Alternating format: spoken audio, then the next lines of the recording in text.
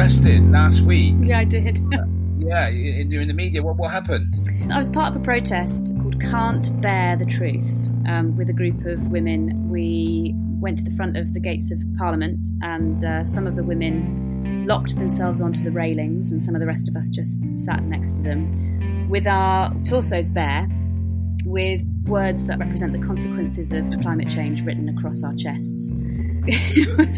What was written across your chest? I had famine on my chest, but there were things like crop failure, starvation, violence, rebellion, extinction. You got nicked. Oh, and I did. I got lifted.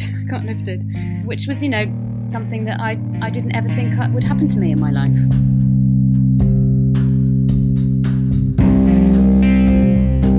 I'm Neil Maggs, and this is Bristol Unpacked, speaking to fascinating Bristolians on topics where others may fear to tread. Brought to you by the city's community-owned media, the Bristol Cable.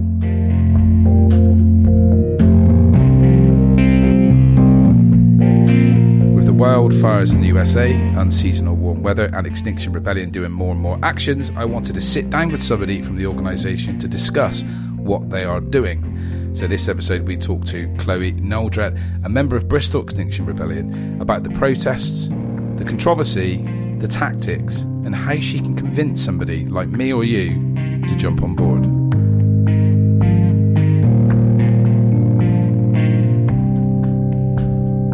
Hi Chloe, how you doing? Hi, I'm all right. How you doing, Neil? Great. You're here to talk about Extinction Rebellion, but your background, you worked for the Old Vic for a bit, is that right? Yeah, I do. Bristol's home for me, and I came back 5 years ago to work at the Old Vic. And I've had a really lovely and extraordinary 5 years working there, doing lots on evolving the programme and working on the productions that we make, and also taking some of our work into the commercial sector in the West End. But unfortunately, with COVID impacting the arts the way that it has, I'm part of the restructure that the organisation has been obliged to do. So I'm unfortunately no longer at the Old Vic. Oh, that's a shame. And that's quite a recent thing then. Yeah. I could sort of see it coming when I realised that the COVID crisis wasn't something that was going to be over in a matter of weeks, and the impact that it would have on an ongoing basis on people going and doing the things that we used to do as part of a community, like going and sitting in a theatre. So I was sort of aware that there would be a potential threat to my job. And have you got other plans? Yeah, I have. Yeah, I'm going to do some freelance work in the theatre and arts world, and I'm also applying to do a postgraduate course in climate change development. So I sort of figured that this was a really brilliant moment to really explore some of my other interests and think about what I might want to do in the future. So a little bit of studying for me, hopefully. Great. And on that seamless link, yeah, your role with Extinction Rebellion, just explain what it is you do. Yeah, so I've been a member of Extinction Rebellion since the beginning of the year. It was my New Year's resolution after the October Rebellion last year, was to join XR and commit more of my time, something that I obviously feel really strongly about. So I recognise the need to join my individual efforts to the individual efforts of other people, because of course we're all stronger when we work together. So since being engaged in XR, I've been part of the XR Bristol Families Group, because I've got 2 primary school age children. So it's lovely to be able to do things with other people who are similarly to me, unpacking the question of how you bring your children up in this compromised world that we find ourselves in, and how you talk to them about that and prepare them for that. And I'm also part of the Movement of Movements team, which is about building relationships with communities and groups across the city to find the areas of common ground and solidarity, to stand in support of each other where we can. Great. Right, let's talk specifically about what Extinction Rebellion is and what they're trying to do. What we're not going to do is debate whether there is a counter-argument to climate change. We're not going to do that thing that a lot of people in the media do when they get a climate expert against Dave from the Red Lion who denies its existence. We're not going to do that. So we're going to accept it as scientific fact. Thank you very much. Okay, so you can be relieved by that. But what we are going to do is talk a bit about the demands of Extinction Rebellion. So I've been looking at the website, and it says Extinction Rebellion is a politically non-partisan international movement that uses non-violent direct action to persuade governments to act justly on the climate and ecological emergency. 3 demands in the UK. 1, tell the truth. 2, act now. 3, go beyond politics. Let's look at the first one, tell the truth. What do you guys mean by that? Well, what we mean by that is that we need our governments to be honest with citizens about the actual realities of what is happening. We need the information that the scientists have been producing and presenting and, screaming about now for certainly the entirety of my lifetime. I'm 40, and, we have known for all of that time that continuing to pump fossil fuel emissions into the atmosphere is having a completely catastrophic effect, which is only going to intensify. So the first demand of XR is saying governments are not being honest with us about this information. They know it, and increasingly we know it, but we need to have this information out in the public realm, and we need to be discussing it honestly. We need not to be getting sidetracked by, is there a debate about climate change or not? As you rightly said at the beginning of this, there really isn't a debate. It's happening. It's happening now. A lot of what is just presented as, oh goodness, aren't we having some strange weather, is we are seeing the impacts of the climate changing around us. And we should be drawing links between the ecological emergency and the pandemic that we're currently suffering. All these things are linked. So the first demand is that we need to be talking honestly about this. There is an increasing kind of conspiracy theory countering this that seems to be gaining ground that it's a load of nonsense. Where is that coming from? Well, it's coming from the vested interests of the fossil fuel industry, from big energy, and it's coming from the vested interests of people that control our media and the governments who are interested in maintaining business as usual, status quo, because actually there's a global elite who are doing very nicely, thank you very much, out of unfettered trade and the sort of wealth accumulation that capitalism allows. So there is a huge amount of vested interest, and that's powerful and that is well funded, spending its time trying to debunk this science in every way possible.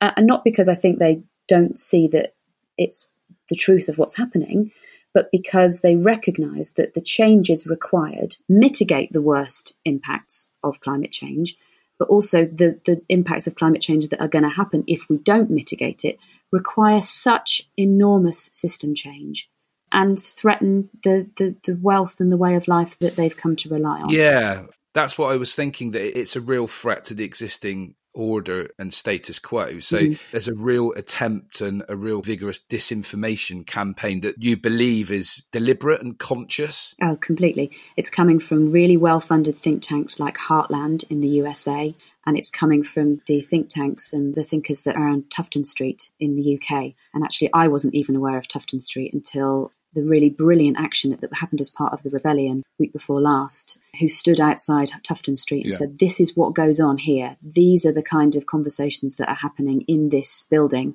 And this is the kind of misinformation that is being sent out that is warping our sort of social dialogue about these issues. Okay, number 2, act now. So no time to wait. We need to act now to reduce gas emissions to net zero by 2025. Yeah, a lot of what the government have talked about in respect of, there's a Climate Change Act of 2008, and no real action's been taken since that act was passed, now 12 years ago. Because what the government are doing is they're relying on future technologies, and those technologies don't yet exist. So they are putting the burden of solving the climate crisis on our children, who are growing up into this massively compromised world.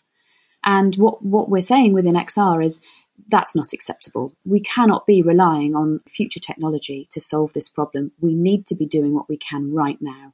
And that means reducing our fossil fuel emission. Getting rid of our fossil fuel emission really is what needs to happen. It's what we talk about when we talk about getting to carbon neutral or net zero, which means not pumping any more carbon into the air. And it also means not relying on offsetting. That is a delightful idea. And, I think it's kind of reassuring to go, well, I'll take this flight, but I'll put some money into an offsetting scheme. Offsetting is not the answer. We just have to do less, emit less carbon dioxide. So act now is crucial. We need to treat this as a crisis. We need to treat it as an emergency. And in an emergency, you don't sort of sit around and think, my house is on fire, but maybe someone in 30 years' time will invent a sprinkler system, which means the fire will automatically put itself out. No, you ring the fire brigade and you get them to shoot water in through the windows right now. That's the situation we're in. And number 3, and this is interesting, I think, going beyond politics, because that's something that's at the centre of Extinction Rebellion, which is possibly slightly different than some other protest and change movements, having no affiliation to any political ideology or any political party. Why is that key? Well, essentially, I believe that the system has failed us. We have this oppositional democracy in this country, and indeed in most of the global north, where politicians are just focused on winning votes for the next election. So we're thinking in terms of 4 or 5 year cycles. And that's what's allowed this crisis to just be kicked down the road continually for the last at least 40 years. Problem for someone else, problem for someone else. Because the kind of change that we're talking about, it isn't necessarily going to be popular with parties that are seeking to be re-elected. So we believe that that system has therefore failed us because it's not protecting our future. So the key demand from XR in respect to this aspect of response to the emergency is that we need to create a citizens' assembly. Citizens' assemblies are really interesting, and we've seen them be used recently. A really good example is in Ireland over the abortion debate. People are drawn into a citizens' assembly through a process of sortition, which is exactly the same as we would use for selecting people for jury service, so that the people you get on a citizens' assembly are truly representative of everybody that lives in the country. Wide range of people geographically, a wide range of people in terms of their age, in terms of their lived experience, in terms of their background. And that means that those people can come together and be informed by experts. They can ask for information, they can be presented with information which is not affected by party political government. And then they can make decisions based on that information and based on the discussions that they have as a whole group. And the idea is that those decisions become legally binding. This can be transformative for the way that we think about our future. And it puts power in the hands of ordinary citizens. And I just think it's a really exciting idea. And brilliantly, in Bristol, we're trialling a version of it.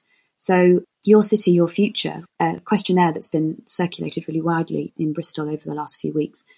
And that is going to pull together a group of people to start working with a budget, with the council, to start addressing our COVID recovery. So it's a really, really powerful way of ensuring that true democracy is being enacted. All the kind of the theory, the ideas of how you want to change things and the lobbying and the pressure and the protests. Is there anything specifically tangible that's happened lately that you're kind of pushing government for? Yeah, absolutely. And I know that one of the criticisms of XR in the past has been, it's all highlighting the problems and not offering any solutions. But what's happened recently, and which is a real major moment that this rebellion has been focused around, is the creation of the CEE bill. That's the Climate and Ecological Emergency Bill. And that's been put together over the last few years by an alliance of scientists and lawyers and activists as a sort of follow-up to the Climate Change Act of 2008, which was passed by Parliament, and basically nothing's happened. So this alliance have put together a private members bill which calls for a serious plan of action, effective immediately. And it covers how we would deal with our fair share of emissions across our entire carbon footprint. It's all about protecting and conserving nature, particularly along our food supply chains. And it is setting out solutions that can be put in place now, so not waiting for things that might come online in the future. The focus of the rebellion really has been to get MPs to rally behind this bill so that it can be debated in Parliament. Caroline Lucas, the Green MP, picked it up initially, and then 20 more MPs rallied behind it. And it's a growing coalition of MPs who are now behind it. It's over 50 now. And it's been set for a debate in March next year. Obviously, the more support that we can get behind it, the better the hearing it will get when it is debated in the House. But why it's exciting is it sets out this real, tangible framework for the changes that we could make that would genuinely have a difference. You are, or you'd see yourself as a leaderless organisation. Mm-hmm. But you kind of have a leader, don't you, in Roger Hallam at the same time that sort of kind of shapes the strategy. So where does that fit with his role? Would he see himself as not a leader? Well, Roger actually has stepped away from XR at this point. So he has stepped away from XR and set up a new organisation called Beyond Politics, which is actually a new political party, which is actually slightly complex. They've renamed it because I think it was becoming quite challenging. Beyond Politics is a key part of XR's slogan, and I think it wasn't working to call his new organisation, which is a political party, Beyond Politics. So, yeah, he has stepped away. XR does have, spokespeople within it and people who have been around since the beginning and are part of the sort of founding group. But it is at its core a movement which involves decentralised power.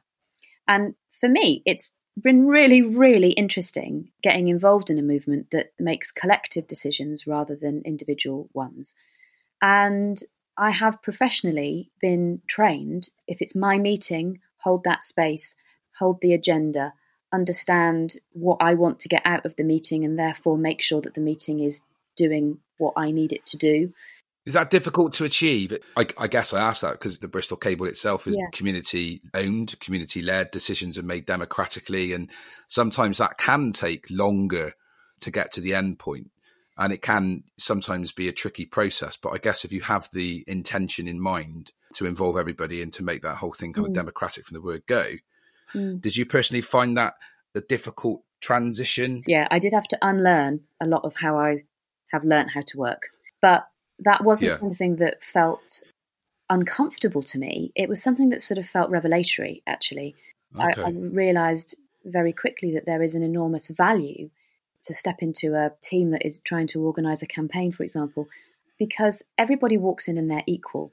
And one of the things that I've really enjoyed about the time that I've spent with XR is that I will find myself in a Zoom breakout room, and there'll be people there from different ages and different backgrounds. And everybody's voice is equal and is equally valued.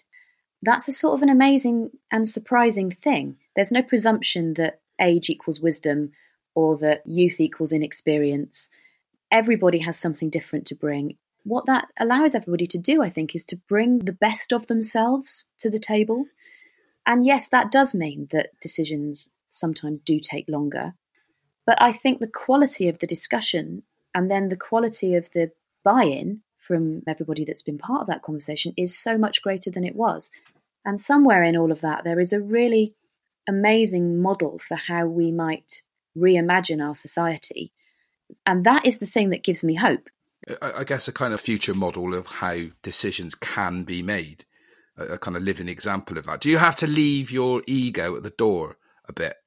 I mean, personally, I would sometimes have the temptation to give my opinion and be quite clear about that, and then have to maybe sort of step back a touch. Is that something you've had to do yourself? Well, I think it's something that we're all really gently encouraged to do at the beginning. There's a really lovely statement that gets read out at the beginning of certainly the meetings that we used to have in person before lockdown happened and everything moved on to Zoom. Everybody's experiences are different. Some people are really confident speaking. Some people aren't so confident speaking, but we need to make space for each other. Be aware if you are the sort of person who is likely to take up a lot of space and is comfortable doing that. Make sure that you create the space for other people. Well, somebody will stand up and say that. Yeah. So if I walked through the door, everyone's kind of sat down, somebody stands up and gives the sort of terms of reference of the discussion, yeah? Yeah. And not in a sort of, dictatorial way, but in a sort of loving way, just to remind us all that, we're all different, but we're all equal. Actually, that's a really lovely provocation to start any kind of discussion. We have a series of hand signals that are used within these kind of conversations. People might have seen the sort of wavy hands, which is BSL, British Sign Language, for applause. And that's a way of sort of demonstrating that you agree with what someone is saying without creating a noise which interrupts their flow. People put their finger up if they want to speak. There's a particular hand signal if you've got a point that is directly related to the one that is being spoken about at the moment. You can make a C with your hands if you want clarification. There's really, really lightly held but respected structure for how we engage respectfully. Who set that structure? I don't know. I imagine it's been present since the beginning of XR. I don't think XR created it. A lot of the ways that XR functions have come from campaigning groups and activist organisations that have been functional for many, many decades. So I think it's been an evolutionary process. And let's talk about the protests, the direct action itself, because that's where most of the kind of media focus and some of the criticism comes from. Obviously, we've had that in Bristol. What's the kind of rationale? Because it's very different and feels very different than some other protest movements, how you go about protesting. Lots of theatre, lots of kind of acting, lots of, there's all the obvious disruption of transport, but how that's done, the methodology behind it. What's the thinking behind why you do it in that way? Well, you mentioned Greta. Good communication is, I think, both the medium and the message. It's why, Barack Obama was so impactful. He was the right person to be saying the things that he was saying. Greta is an absolute perfect example. She is the right medium for her message. And I think that the impact that she's had, combined actually as well with the campaigning impact of XR over the last 2 years, has had more impact on the public consciousness and awareness of climate change than 40 years of scientists presenting facts and data. And with all due respect to the amazing work done by Greenpeace and Friends of the Earth, I think there's been more impact on the public consciousness about climate change in 2 years than there has been in all their 40 years of campaigning. So XR's tactics are to use non-violent civil disruption, non-violent direct action, to highlight the problems that we're facing and the inaction of governments. And it's been really controversial.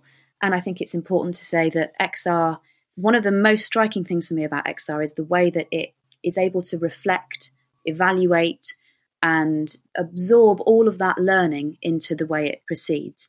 Because we are in an emergency, XR, I think early on, made a decision to say, look, we might not have all of this perfect, but we just have to start doing things now. There's been quite a lot of retrospectively learning and evolving, and the organisation is still very young. It's really only a couple of years old, but it is already a more mature organisation than it was. I think a lot of the tactics that were deployed early on, continue to be used and also are being rethought, reimagined, reshaped. The targets are being refined. I think it's really interesting that this rebellion that just happened in London has been much more about disrupting, the government, but also, of course, the Murdoch press, the fossil fuel industry. It's not been about creating mass disruption for the public. That's been the major criticism, hasn't it? Yeah. A good example of that would be, I can't remember which tube station it was in, or train station in London, working people on their way to work using public transport. And I think it was a chap from Bristol as well, wasn't it? Yeah, amongst them jumping on the tube, stopping it. And I think that's interesting you say that about the right target. And lots of people did feel that wasn't the target that you should be aiming at. Yeah, absolutely. And XR evaluated that. And of course, this is part of having a decentralized power structure.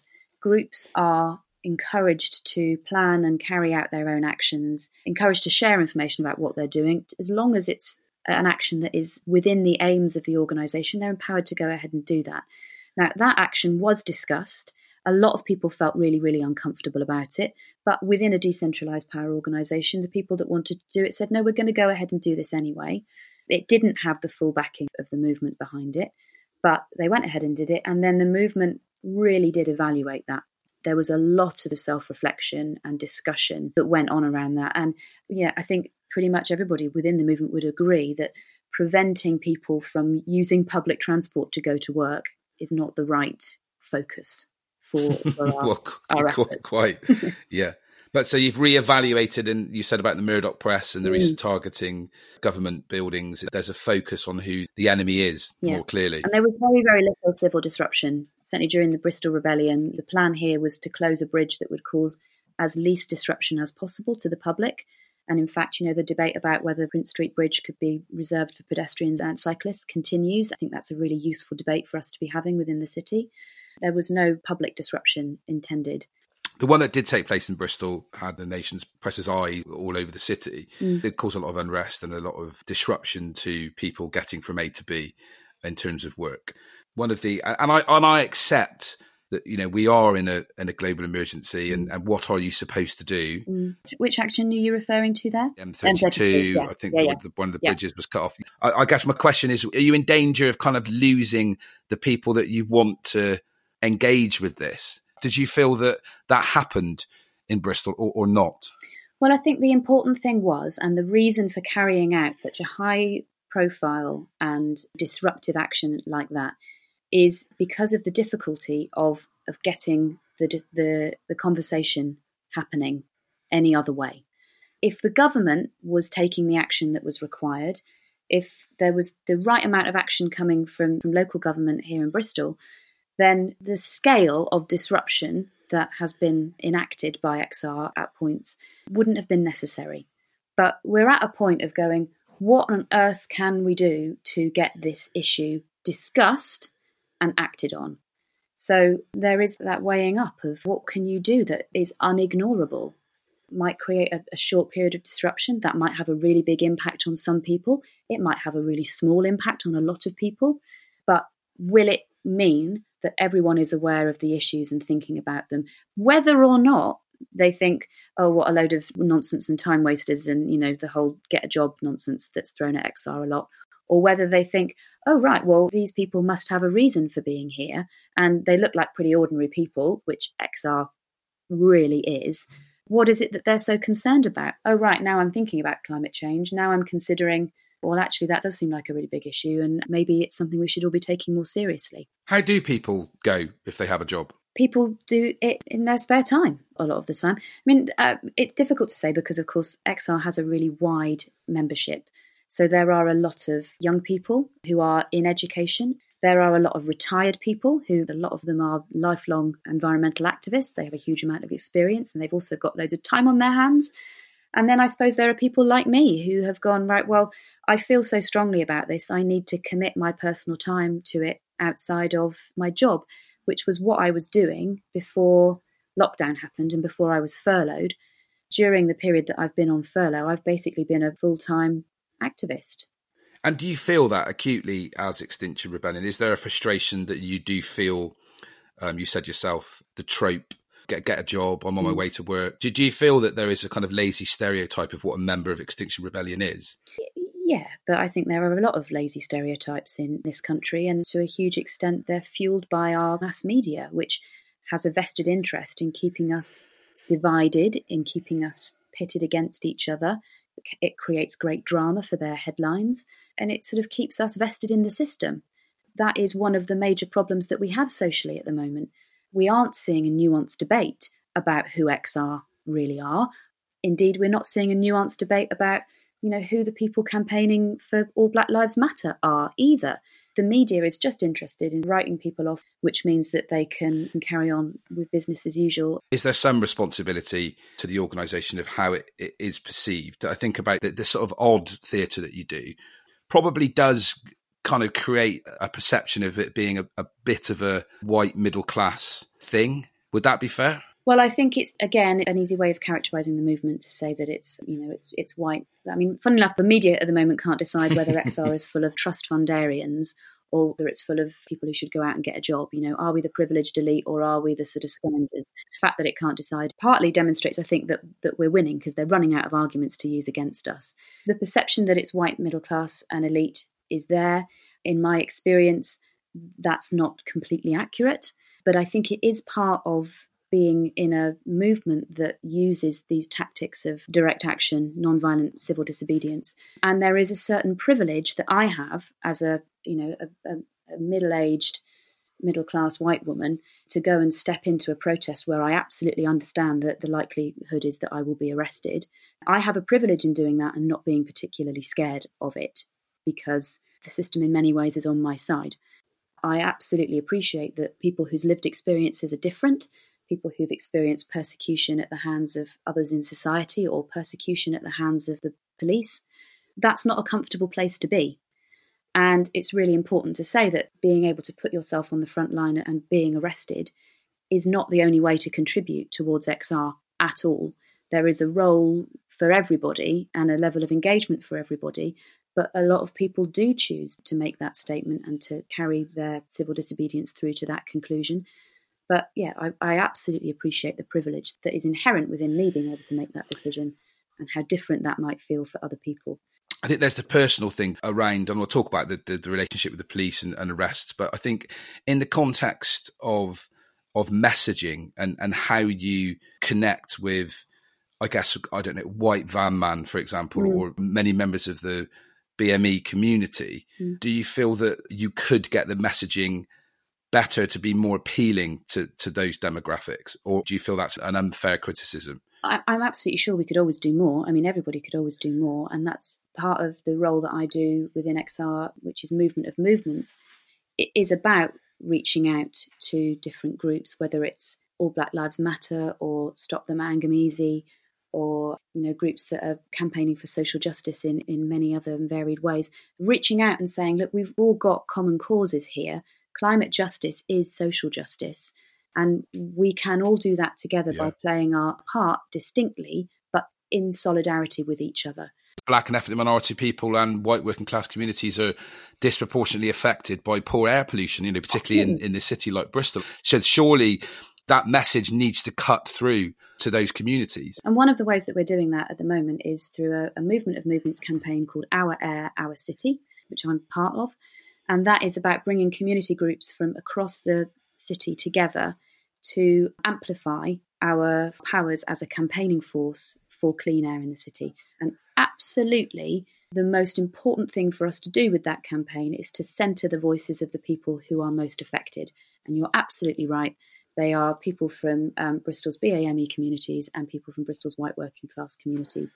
And in no small part, they are also the people least responsible for Bristol's illegal levels of air pollution. The whole purpose of that campaign is to engage in the issues that actually matter to people living in this city. I mean, I consider myself a white working class person.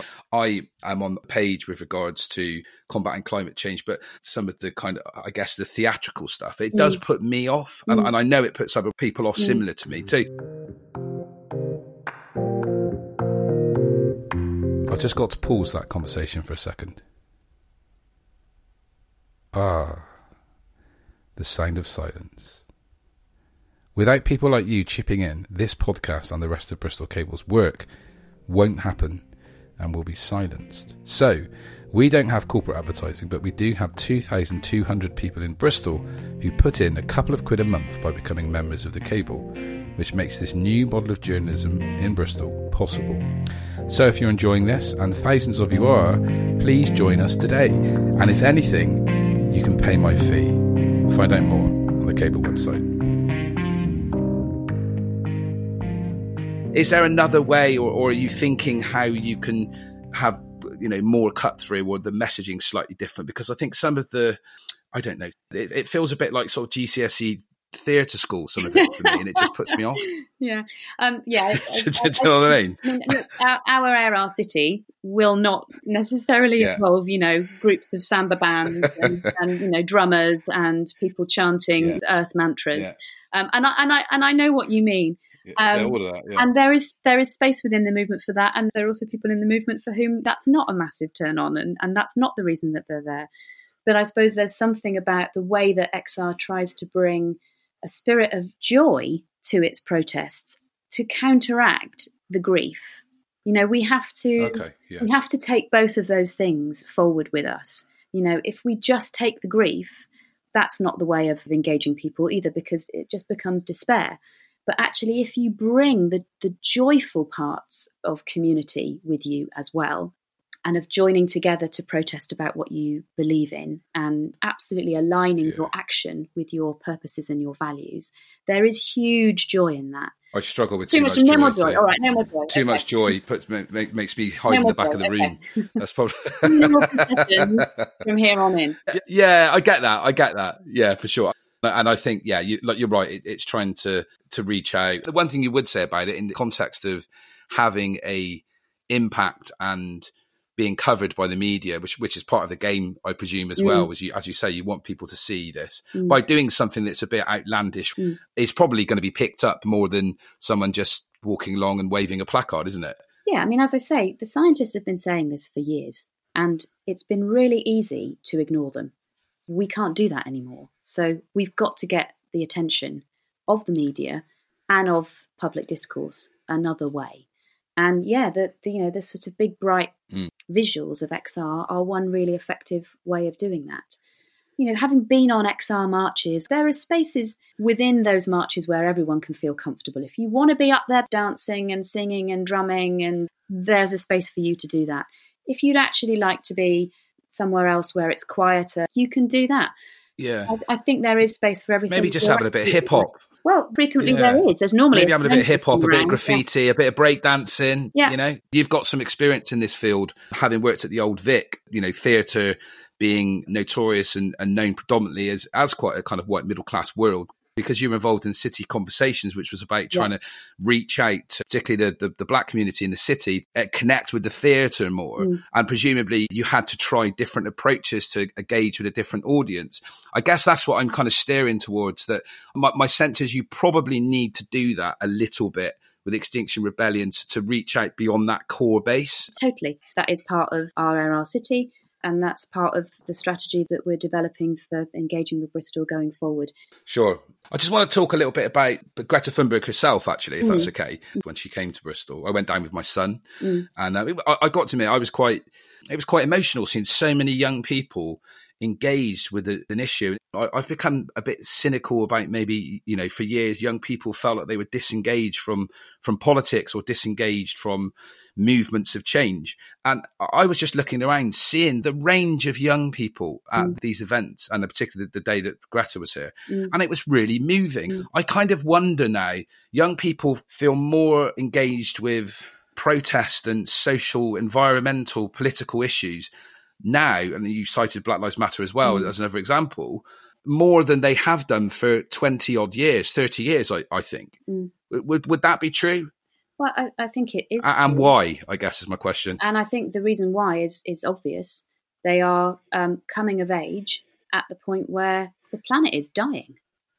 Amazing talking to the people from XR Youth. We were up near the suspension bridge with them, Bristol Rebellion, and just being around talking to the people who were there with XR Youth is, it's a completely humbling experience, because when I was 17, I was not putting my liberty on the line by closing roads and being arrested on the suspension bridge.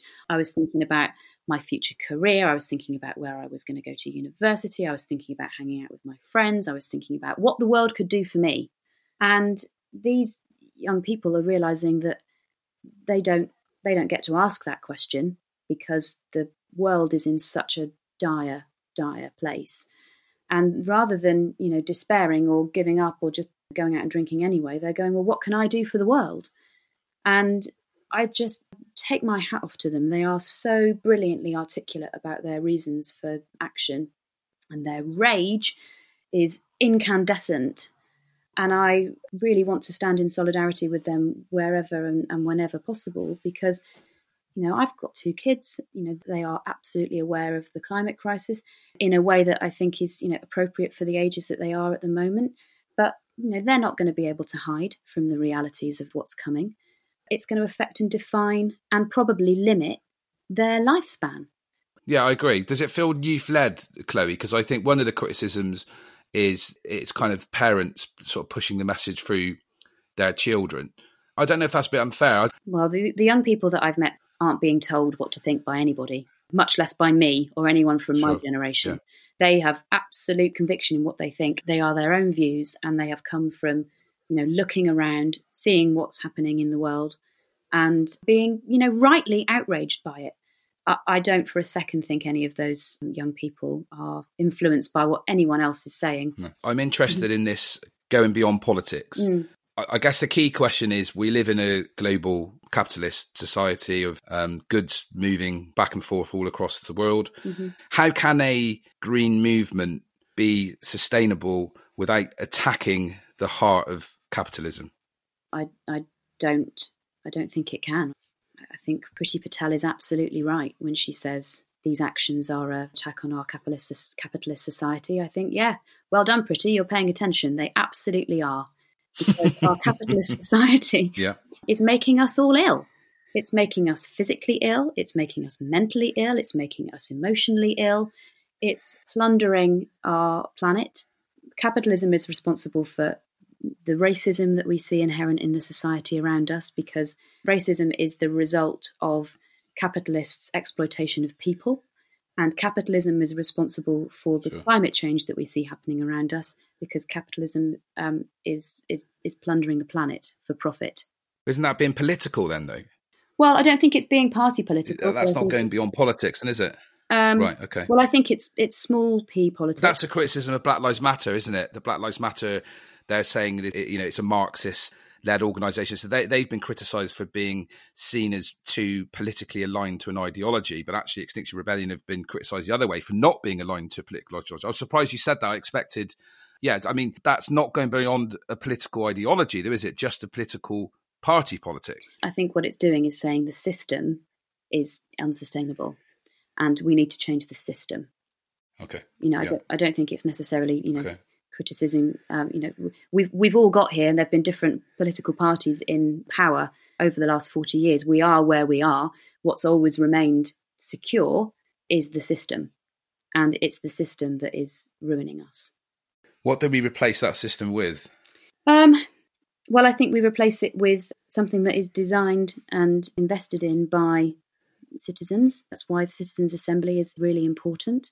I think we need to replace it with processes by which we are respecting the natural world around us. We replace it with building sustainably homes for people to live in. We replace it with thinking about the way our food is grown and transported. I think we replace it with something that is designed from that place of sort of love and joy and community spirit that is inherent within the XR communities, and is perhaps what you're talking about when you're not quite connecting with some of the ways that protests look and feel. But, somewhere in all of that is human beings being respectful and collaborative and treating each other equally. That sounds a bit like socialism to me. Does that sound a bit like socialism, maybe like eco-socialism a bit? Yeah, maybe. A bit of that? Maybe. I mean, I'm not afraid of socialism. Where I would sit on the political spectrum would say, that's not a bad thing. Socialism is about looking after everybody. It's also about saying, let's not design and build a system in which 30 billionaires can own as much wealth as the poorest half of the planet. That's completely inappropriate. Yeah, for sure. It's an interesting, wasn't it? Because I suppose equally you could be critical of some countries built on more socialist, communist lines because of the reliance upon heavy industry. But with that kind of long gone, looking at sort of different political models, certainly the political model at the moment globally, in terms of trade is I saw something the other day, an advert for when it was peaches. I think peaches were picked in Mexico, they were packed in Thailand, and they were being sold in France. Yeah, I mean, it's just patently ridiculous, isn't it? It's just absurd, isn't it? Yeah. If peaches aren't in season locally, don't eat peaches. The problem is capitalism has taught us that we can have whatever we want whenever we want it. And the reality is that has led us to the point where the planet is on the verge of collapse. But I think it's really important that we also draw a distinction between communism and socialism, which are not the same thing at all. Yeah, because China's one of the worst, isn't it, in terms of emissions? Yeah, I don't think communist China has got all the answers. So it's wrong to conflate a broadly sort of socialist position with one that's saying, you want to drive us all to communism. Again, I think that is a bit of mass media whipping up of hysteria. Yeah. They're kind of a bit like the Venezuela thing also gets thrown out as well, doesn't it? If there's any suggestion of a slightly alternative model. Yeah. Let me just talk a bit about when it comes to organising protests with authorities, with the police and with the council, where it's probably slightly differs than some other protest movements. You will often have a dialogue or a conversation with authorities before you turn up for a protest. Yeah. Which some people think is good because it means it's safer and organised. Other people feel that goes against the spirit of anarchism and protest. Why is that decision kind of made by Extinction Rebellion? I'm not entirely sure I'm the best person to talk to about that because I've not been involved in any of those direct actions. But what I do know is that XR is not, as far as I've seen at all, a movement of anarchists. It's not promoting anarchy and chaos at all. It's very controlled and it's very organised. Whilst, there are actions that are designed to be direct and to involve civil disruption, civil disobedience, it's actually much more productive for us to be, the majority of the time, in a really collaborative, productive relationship with police so that they know what we're doing. They're reassured of our risk assessments and of what's going to happen, because collaboration is absolutely key to how we move forward from this place. We're not, and I think it's about the purposefulness with which XR is acting. There are times when it's just to everybody's benefit for law enforcement and for the police to be aware of what's happening and to be in a constant dialogue. We are, as a movement, I think, not trying to bring about anarchy and chaos. There are things like the Murdoch press action, I think, happened in a very controlled way. I don't think an awful lot of information about that was known in advance. But absolutely everything that was happening in Parliament Square over the last couple of weeks and everything that was happening in Bristol on the harbour side during the Bristol Rebellion was done in dialogue with the police. And dialogue with the mayor as well? Yeah. Marvin Rees? Yeah. You spoke about Your City, Your Future, which is a city council-led thing. Yeah. So the strategy of XR is to collaborate and to work with the political establishments to try and shift and change their position. Yeah. Yeah, I mean, I think there are times when we're taking direct action in anger to say, you need to be doing more. But there are absolutely also times when we recognise that, there is a system and there are aspects of it that can be adapted to work for the benefit of how we move forward from this point. Carrot and stick. Yeah. A bit of both. We're not here to cause trouble for the sake of trouble. It's all very purposeful. A couple of questions to kind of wrap up. One is around lockdown and COVID-19, and in an odd kind of way, one of the positives of that has probably been the replenishment of the environment a bit. And a second one, and it's definitely hit me actually on a personal note to think a bit more about what I eat and where that comes from. And I've started to grow my own food in the garden and stuff. Brilliant. And I think it's probably one of the first times many people feel the interconnectedness of life and the planet.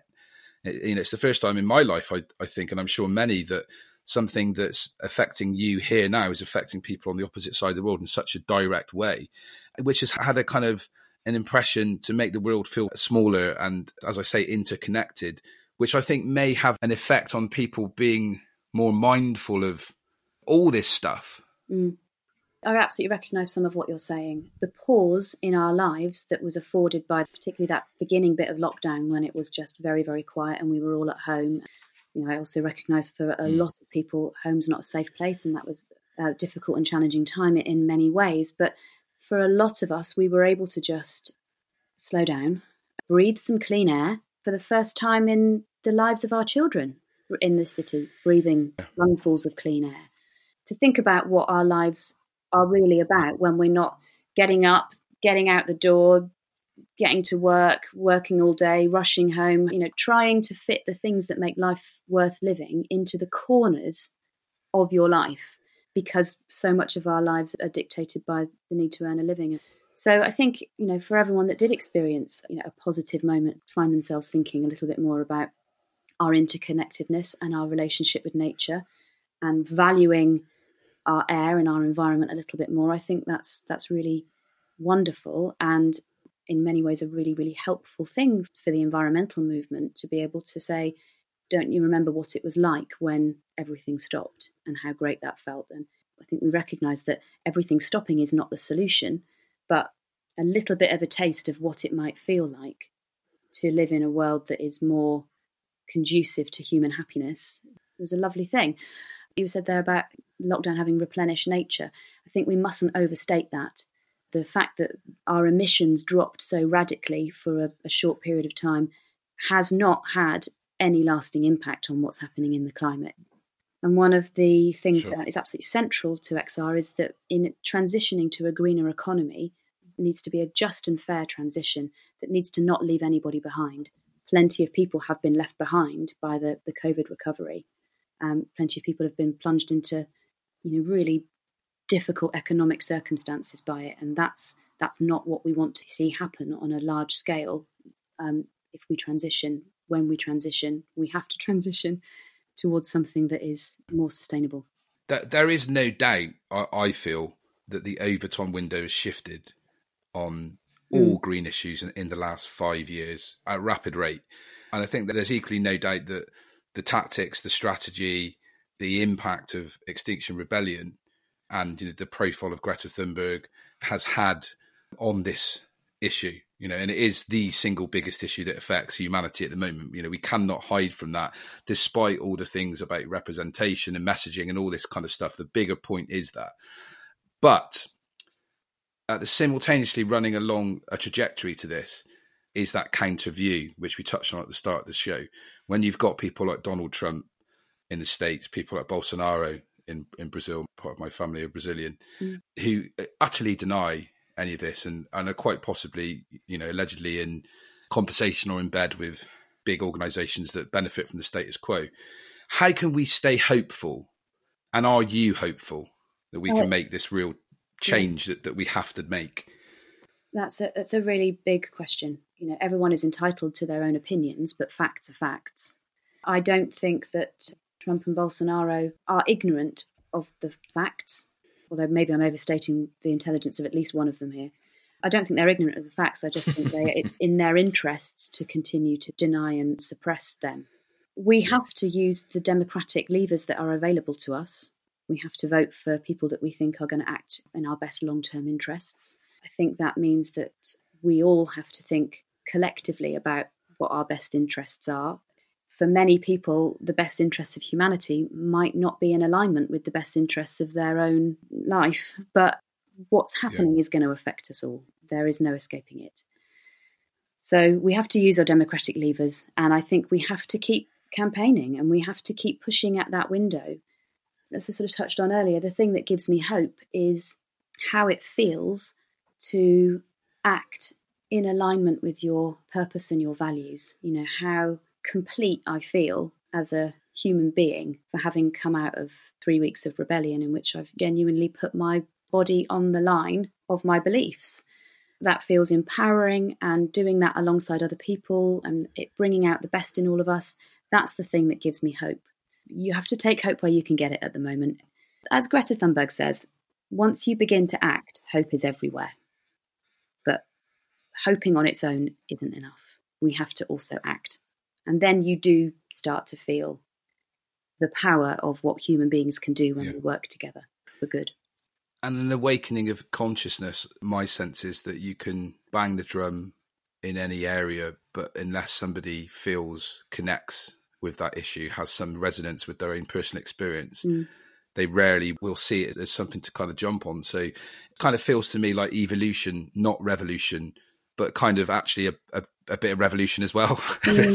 Is a twin hit, isn't it, I guess? Yeah. Winning hearts and minds, and also challenging institutions whose interest is to maintain the current order. Yeah, I think you're right. There's an evolution that needs to happen within all of us. And I do think there is a revolution that needs to happen socially. It needs to include social justice. It needs to include climate justice. But, I don't want to be involved in any revolution that doesn't involve dancing. I want that revolution to be filled with a spirit of joy as well. Can you suggest that then? When you go back to... a bit of street dance and maybe a bit of break dancing, and then I'm in then. Get some lino down. I mean, my knees are a bit buggered these days, but I could do a bit, Less wafty, a bit more hardcore. Great. I'll be there then. Brilliant. Yeah, I think so, yeah. Chloe, thank you ever so much for being so candid and so honest. I really appreciate that, and I've really enjoyed talking to you. I've come away with lots to think about, and hopefully people listening have. And also, the issue is far bigger than some of these little criticisms, I think, and people need to get their head around that and get over it, don't they? Thank you for the chat. Lovely job. Thank you, Chloe. All right. Take care. Thank you. Bye-bye.